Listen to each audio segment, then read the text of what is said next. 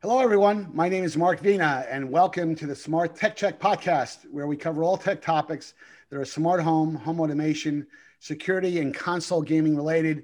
Today is Friday, October 16th, 2020. This week, as everyone knows, has been iPhone 5G phone week. And I think all of you know that Apple started taking pre-orders early this morning at 5 a.m. Pacific time. Even I had a little bit of difficulty. It took me about 20 minutes to actually order a phone for my mom. So I'm doing the right son thing. But for a great and robust, and I'm sure will be an entertaining discussion on the new iPhone models, I'm joined by three esteemed, and I use that word carefully, tech journalists who you know well from previous podcasts, Rob Pegoraro, John Quain, and Stuart Walpin.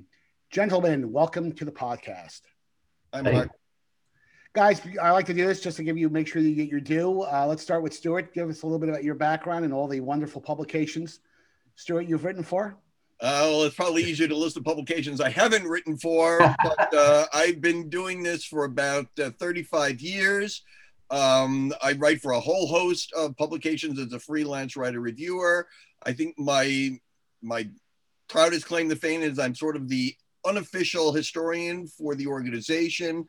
I write the Hall of Fame biographies for the industry, and I write the industry history of the organization for CTA, Consumer Technology. And if I'm not mistaken, you wrote Martin Van Buren's inaugural address. No. It was William Henry Harrison's. I killed him because it was too long.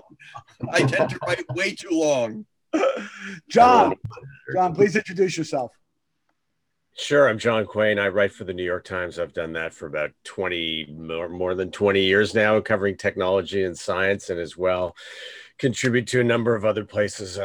Tom's Guide, I review TVs. I'm a contributing editor there, and write about science and technology for Gizmodo and a slew of other places. I was at PC Magazine for kind of years, and work for CBS. So that's my story.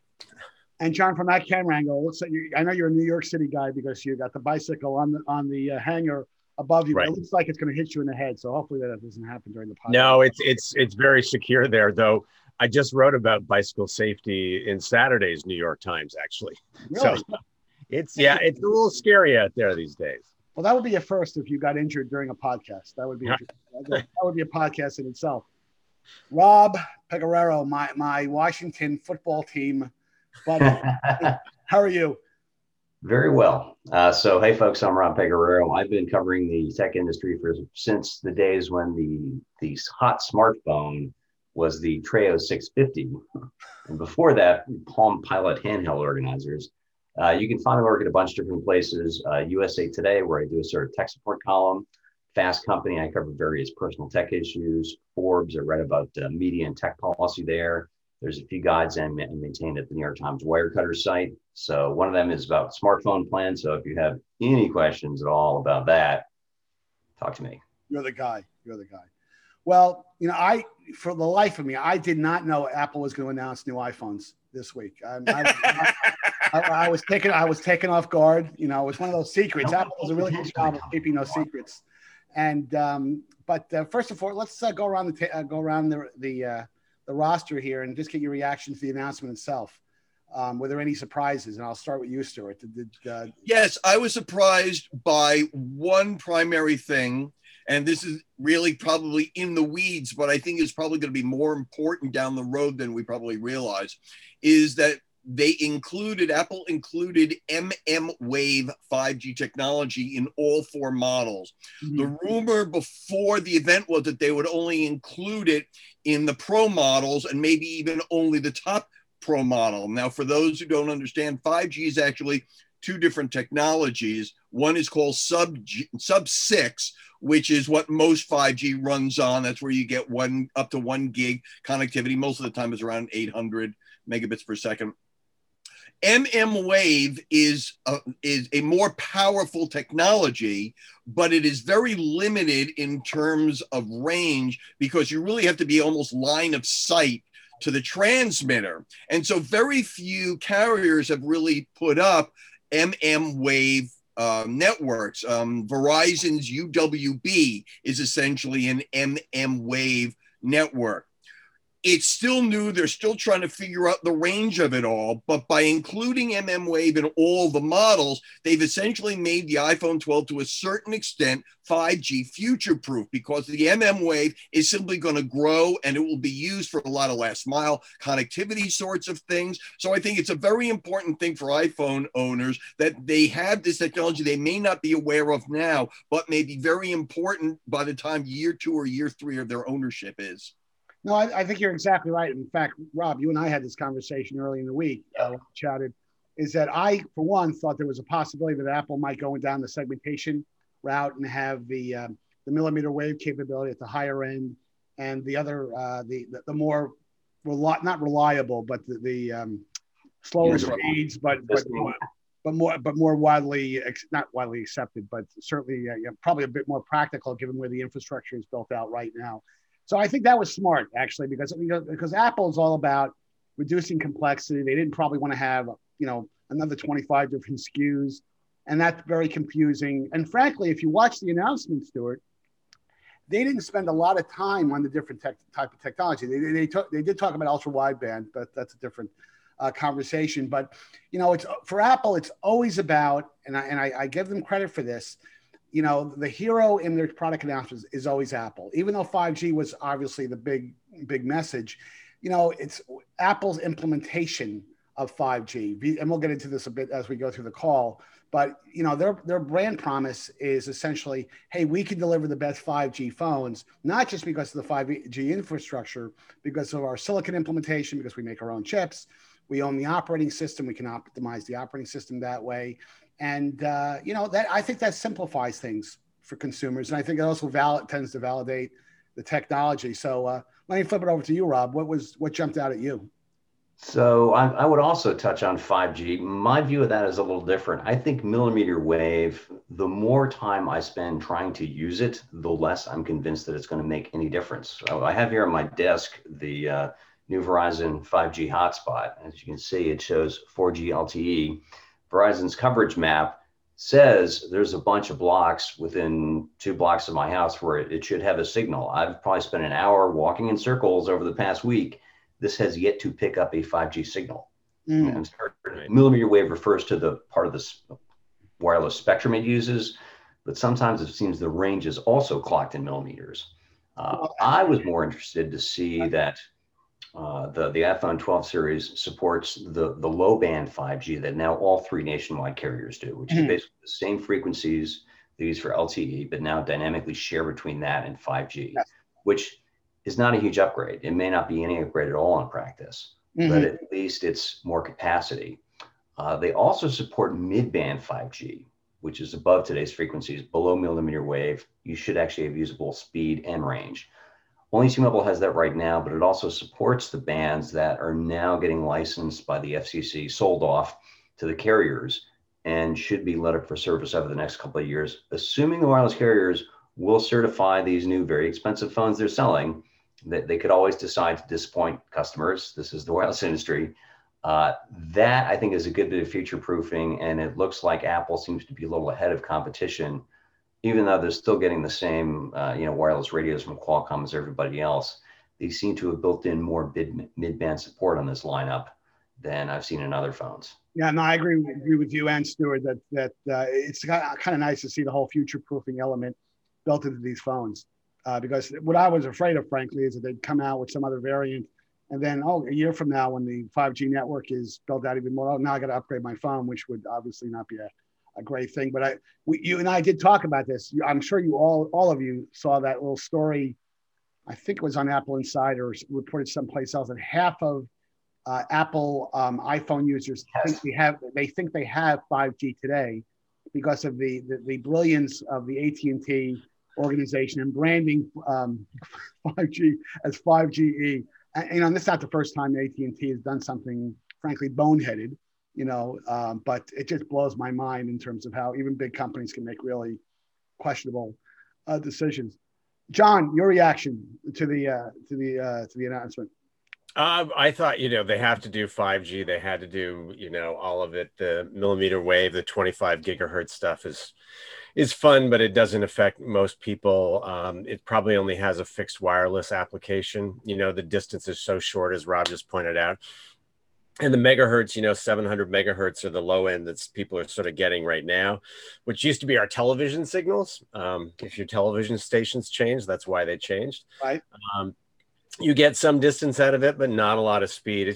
I think it just helps with congestion. I don't think you're going to see very much of that download. I think there's a market for that fixed wireless thing. I mean, most of us hate our cable companies, and we hate, maybe the cellular companies close by, but anyway, that might be a market in the future, like Rob's testing that fixed device once you sit it at home. But I think that was just a mandatory thing they had to do. They didn't really announce anything that really grabbed me in terms of the phones. What really struck me about the event was the HomeKit is dead, long live HomeKit. I mean, it was sort of that complete capitulation to Amazon won the smart home fight. We failed, totally failed. Forget all that stuff we told you before. What we're going to do is exactly what Amazon's going to do. And we're going to copy Alexa, because that's our entry point. That's what people want to use. The smart home stuff is not working. HomeKit's not working. So they have their own speaker, that iPod mini, the iPod speaker. HomePod mini. Siri. Yeah.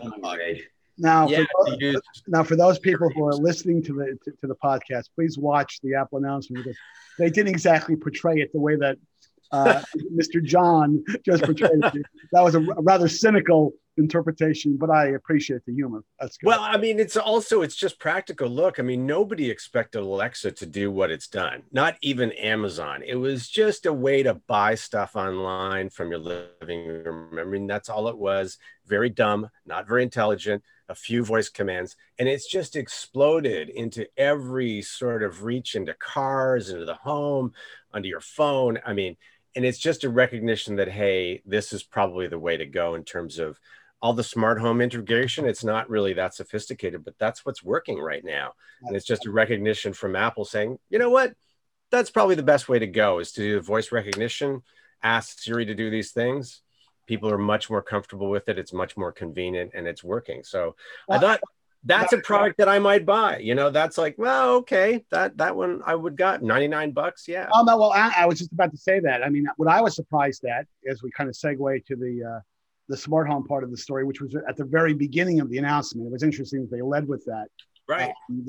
But I was really surprised at the price point, because at $99 for an Apple product, and no one's been able to listen to what the audio sound is, but it's probably pretty good. That's a price point that's designed so you buy 2 or 3, not just one. When's the last time Apple had something for $99? Like, besides the Apple Pencil, the iPod Shuffle?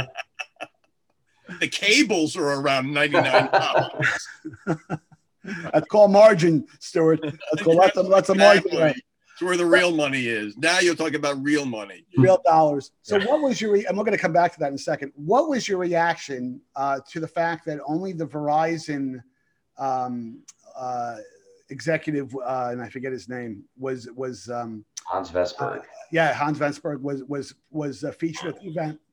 I was kind of surprised at that, because AT&T is the one that brought Apple to the party. If you flash back to 2007, with the original 3G phones, it was really AT&T, and I was expecting an AT&T guy to come out on stage after that, but they didn't. So Rob, let me throw that over to you. What was your take on that interesting guess? Yeah, that was weird. I mean, if you wanted to have somebody make the case for 5G, it should have been somebody from T-Mobile, because the mid-band spectrum they're lighting up, that as they reform it from the old Sprint network, that's got real potential. Like, that is one area where you would get some actual value out of 5G. Right now, I wouldn't spend, there's really not much of a price premium I would pay just to get millimeter wave 5G support.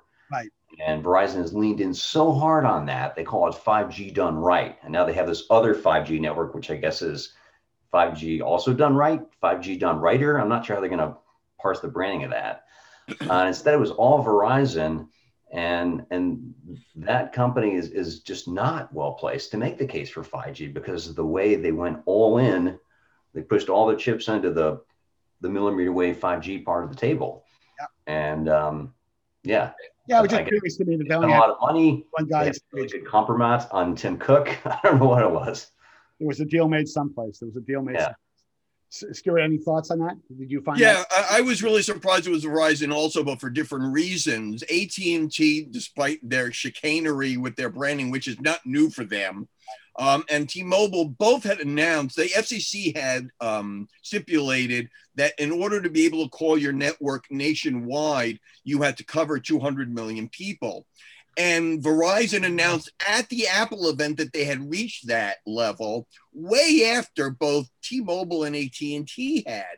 So the fact is that Verizon's 5G network itself is much smaller right now. It covers less people than either T-Mobile or AT&T does. So that was the other thing that surprised me, that one of the other carriers was not represented there. The fact that Verizon essentially used it to announce that they had now established their own nationwide 5G network. So that surprised me also. John? Not surprised at all. No, I agree with, but I'm not so surprised because it's all part of marketing, and I don't know what exchanged hands or what have you, but I will say that I find it really irritating, even after, many years of this covering 200 million people. Yeah, if you don't move, and if you stay right there in the city, we cover you. But if you're out in the country somewhere, we don't even cover you for cellular network, let alone 5G. So I think it's that's what irritates people. It's like, yeah, great. If I'm in the middle of San Francisco or I'm in Manhattan, yeah, I get coverage, but everywhere else, not so much. So I just find it irritating anyway. So it's a long time. I agree with you, but it was a weird representation. Why not T-Mobile? And then also, it's not, as Rob just pointed out, it's not an immediate concern for most of us, since we're not going to see the benefits right now. But it had to be in the phone. They had to add it. They had to.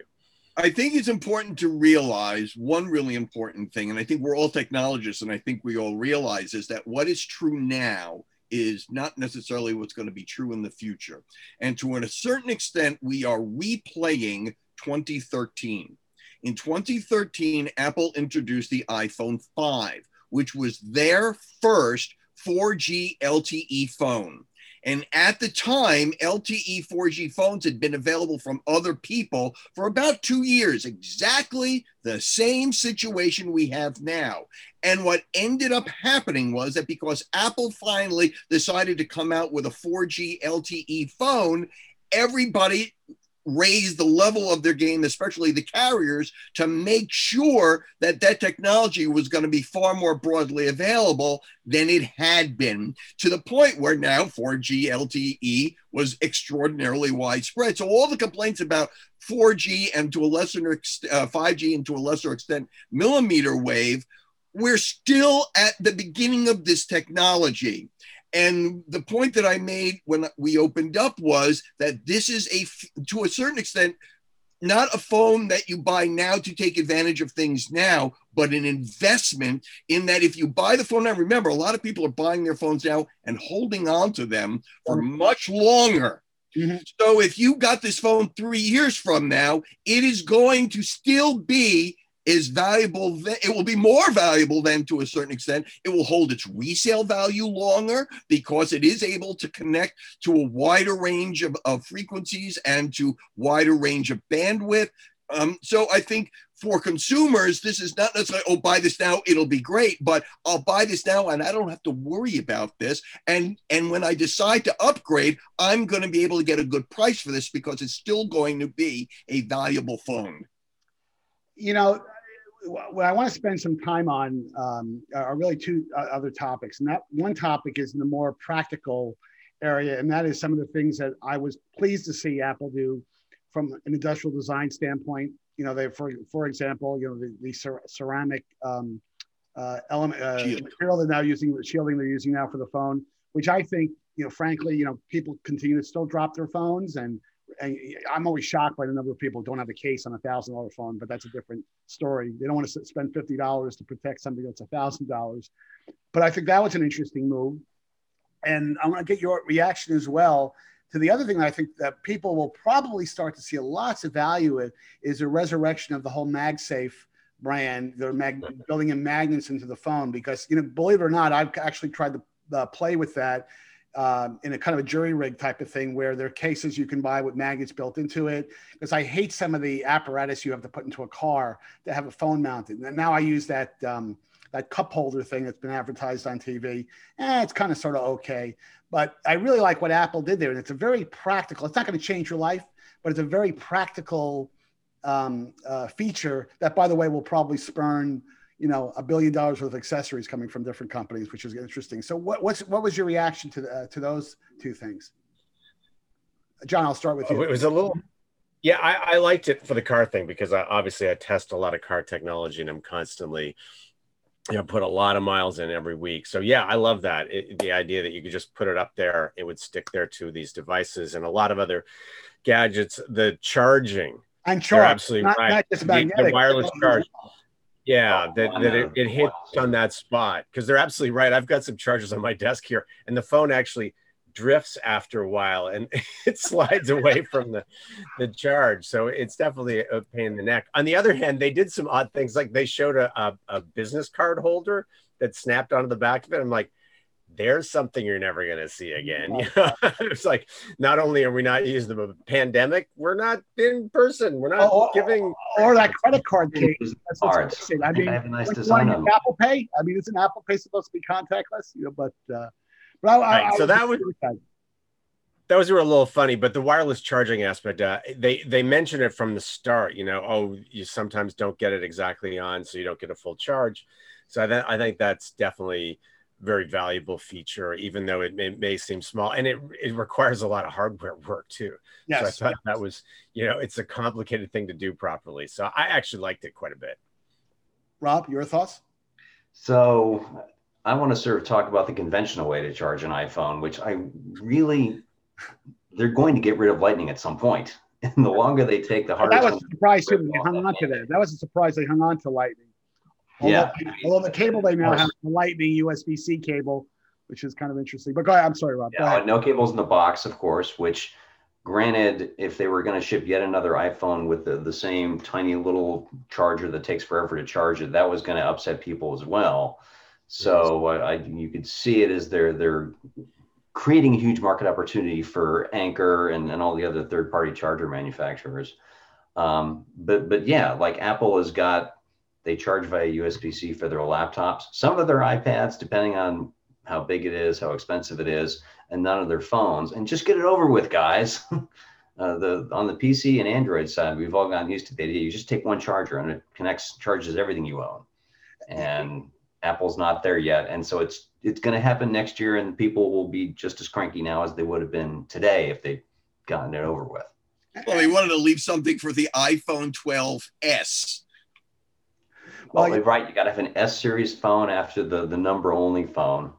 Right. So they had to save something for the next gen. iPhone S12 Pro Max Extreme Deluxe. Running out of letters. They're running out of real estate to put that branding nomenclature. Yeah. But still, what was interesting to me is that Apple is the only company I know, and they did this in the last announcement, where they can take something out of the box and make you feel good about it. I'm spending $1,000 on a phone, but I'm not going to give you a charger for the phone. You're going to have to go out and buy your own charger because you're doing the right thing for the environment. So to me, it's a bit, yeah. Well, to me, the weird thing is, John, I'm sorry. The weird thing is we have the old chargers, but they're almost useless for this phone. Right. That's what's a little surprising. The cable that they've been advocating is the USB-C to Lightning. Right. I have a couple of those because companies send them to me, but who has those at home? The rest of us, the rest of the people still have a regular USB-A to Lightning little one of those 5 watters. This phone is obvious. I think what they're really trying to do is really trying to push you to the wireless side. Where it does, if I remember the specs correctly, 7.5 on a regular Qi charger and 15 watt on one of the Apple wireless Qi chargers with the MagSafe. So I think that's really good. A couple of other things that I mentioned before, 2013, the iPhone 5. I'm not sure that it's not coincidental that the iPhone 12 has the same flat perimeter antenna setup as the iPhone 5 did. Again, the same style phone as they moved to the new next generation wireless technology. On the MagSafe cases, they showed that wallet case that slipped on the back. I'm leery about that because you put a credit card or some folded money in there. I want to be sure that thing's not coming off as I'm slipping it in and out of my bag or in and out of my Apple pocket. credit card. It's all solved. You pay everything with Apple Pay. That I understand, but there are going to be people. Your other credit cards, so you have to use theirs. I know plenty of people who don't use Apple Pay. They just don't want to put their credit card on the phone. And when you go running, or you just want to take a quick jaunt to the store, having sort of, I have a wallet case on my phone for that very purpose. I could just slip my credit card. You have to buy the Apple Watch for that use case. Again, a lot of people don't want to trust their credit card to their phone. A lot of people don't want to do it, and people still want to run out with a couple of bucks in their pocket, but not carrying both their phone and their wallet. So anyway, the wallet thing is, I just want to make sure it ain't going to accidentally slip off. I agree with that. John brought the point up before, is that especially because I think where the real practical application is going to be is in a car mount, because it's so challenging. If you looked at my closet, I must have 45 different things that I bought over. They all have those gripper things on the side. And I hate those. Yeah. But it's going to be really a function of how strong those magnets are. Magnets are, right. And now the MagSafe on the old MacBooks were actually pretty strong. They would snap into place and they would align automatically. I have to believe Apple knows that, and I suspect we're going to see something pretty impressive. Well, they've got to be strong enough to stay on there so they don't accidentally fall off, but not strong enough where you're not wrestling with the damn thing to get it off the charger. Exactly. One other topic I want to hit here in the few minutes we have remaining is I continue to be very impressed with what Apple is trying to do in the photography area. They are, you look at what they did with the 12 Pro. They are really implementing capabilities now that really doesn't appeal. They're overkill for the mainstream consumer. The RAW format, Dolby Vision video support. HDR support, 60 frames per second. It's getting to the point now, really realistically, that there's not many reasons left to go out and buy a DSLR, and honestly, the other thing that, occurred to me is that, and how far can you take that? How far can you take that concept? But clearly, they want someone to buy the iPhone 12 Pro as an alternative to a camera. It's not just, hey, it's a great camera. This is your camera, So reaction to that and Apple's strategy in that area. Stuart, I'll start with you. Well, I learned a long time ago when I was buying computers way back, in the Fat Mac days. I used to rationalize to myself that I would buy only what I needed at the moment, and then a year later, always regretted it. And so by offering these varying levels all the way up to the Pro, again, we're going back to this whole future-proof situation. You're not only dealing with what consumers might want 2 or 3 years from now, but you're also dealing with competitive pressures. And obviously, right now, the smartphone market is really beginning to fragment quite sharply, somewhat as a result of the COVID-19 pandemic. You're seeing a huge number of brands, mostly, especially on the Chinese side, selling what we're now calling mid-range 5G phones. They're stripping out almost everything they can to lower the price of the phone. And Apple is not immune to this, where to a certain extent, they're still going to be able to sell the very expensive phone. But for people like me, not that I don't buy a phone every year, but there are people like myself who want the best technology they can have, but not have to buy one every year. And so by overloading the phone, there's a certain amount of cool factor as well as I don't need to upgrade, that I will stay constant with some of those other people buying the coolest phone this year. I still have a phone with all the cool capabilities in it.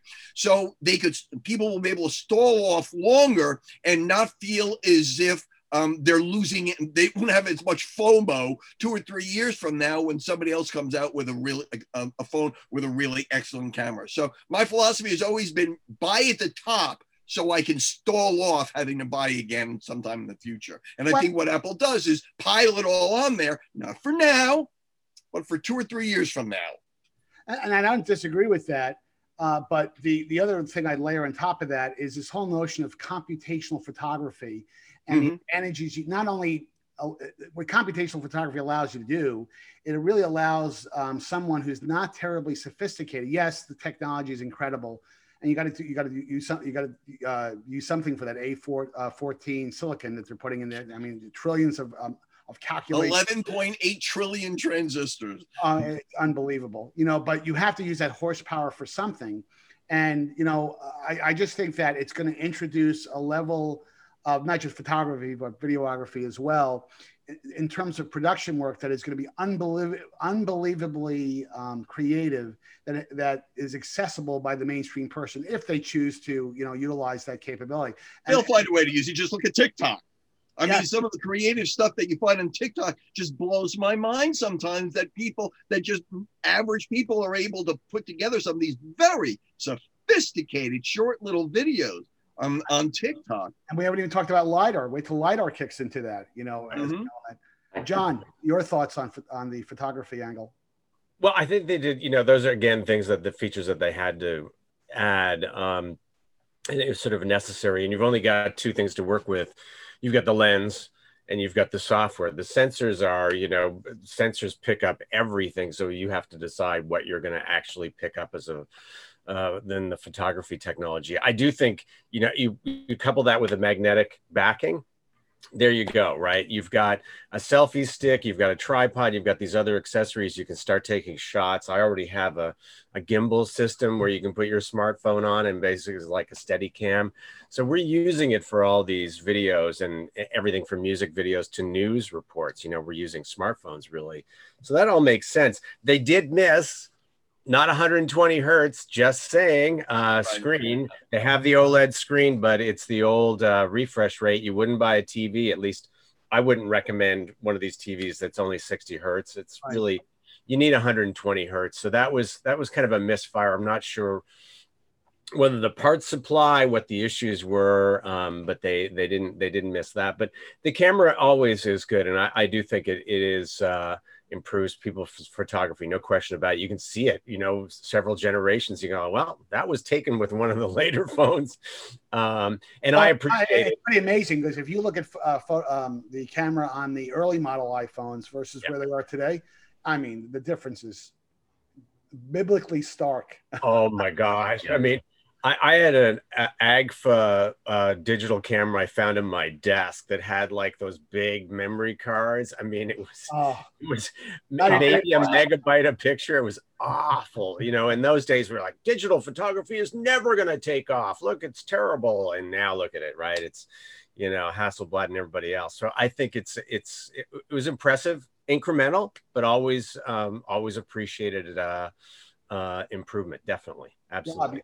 Rob, your take. So yeah, I mean, this is not a great time to be a digital camera manufacturer. I think there is room for if they go where phones can't, things like ultra zoom lenses, really big sensors. Like I'm actually in the market.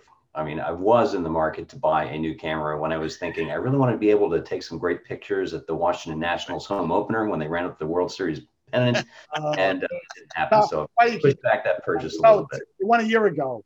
Come on, please, Bob. We can redo it all over again in DC in April, I guess.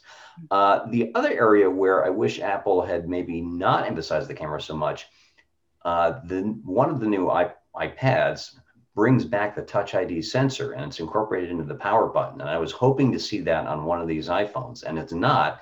So once again, you have a really expensive phone that you cannot face unlock if you're wearing a mask. Right. And that's not going to change anytime soon. Right. So that's where I guess we'll have to wait for the iPhone 12s Pro Max, which presumably will have that Touch ID built into the power button, and you want to again be able to unlock the sucker with this instead of with this. I think they were playing with that the behind the screen. I think what Apple wanted to do, because if they put the home button back, it takes away from the display area. And I know that that's why you put it in the power button, which and that by the way, I know a couple of phones do that. And Sony phones, which no one buys, have that. Well, they're not available here. I have a bit of a background on that because I worked for Synaptics years ago. The capability of putting biometrics in such a small piece of real estate like a power button, that's a pretty remarkable achievement. That's not a trivial deal. But to your point, I'm surprised that they did incorporate that, because not too many people have really been crazy about having the cutout and having the camera, having to use the Face ID as the ability to log on the phone. Last question for you, Stuart. Are you going to buy one? Are you going to upgrade? I'm holding out for the 12 Pro Max as per my philosophy of buying at the upper end to save myself money by not having to replace it in a year or 2 years from now. Right now I have the 10S Max, and I just skipped the 11 because I knew this was coming. And the 11 was not offering me a compelling reason to upgrade to then upgrade again. So I'm like most people, I want to hold on to my phone for a longer period of time. So I'm holding out for the upper end. It's actually a teeny bit smaller than the phone I've got now, even though it has a slightly larger display.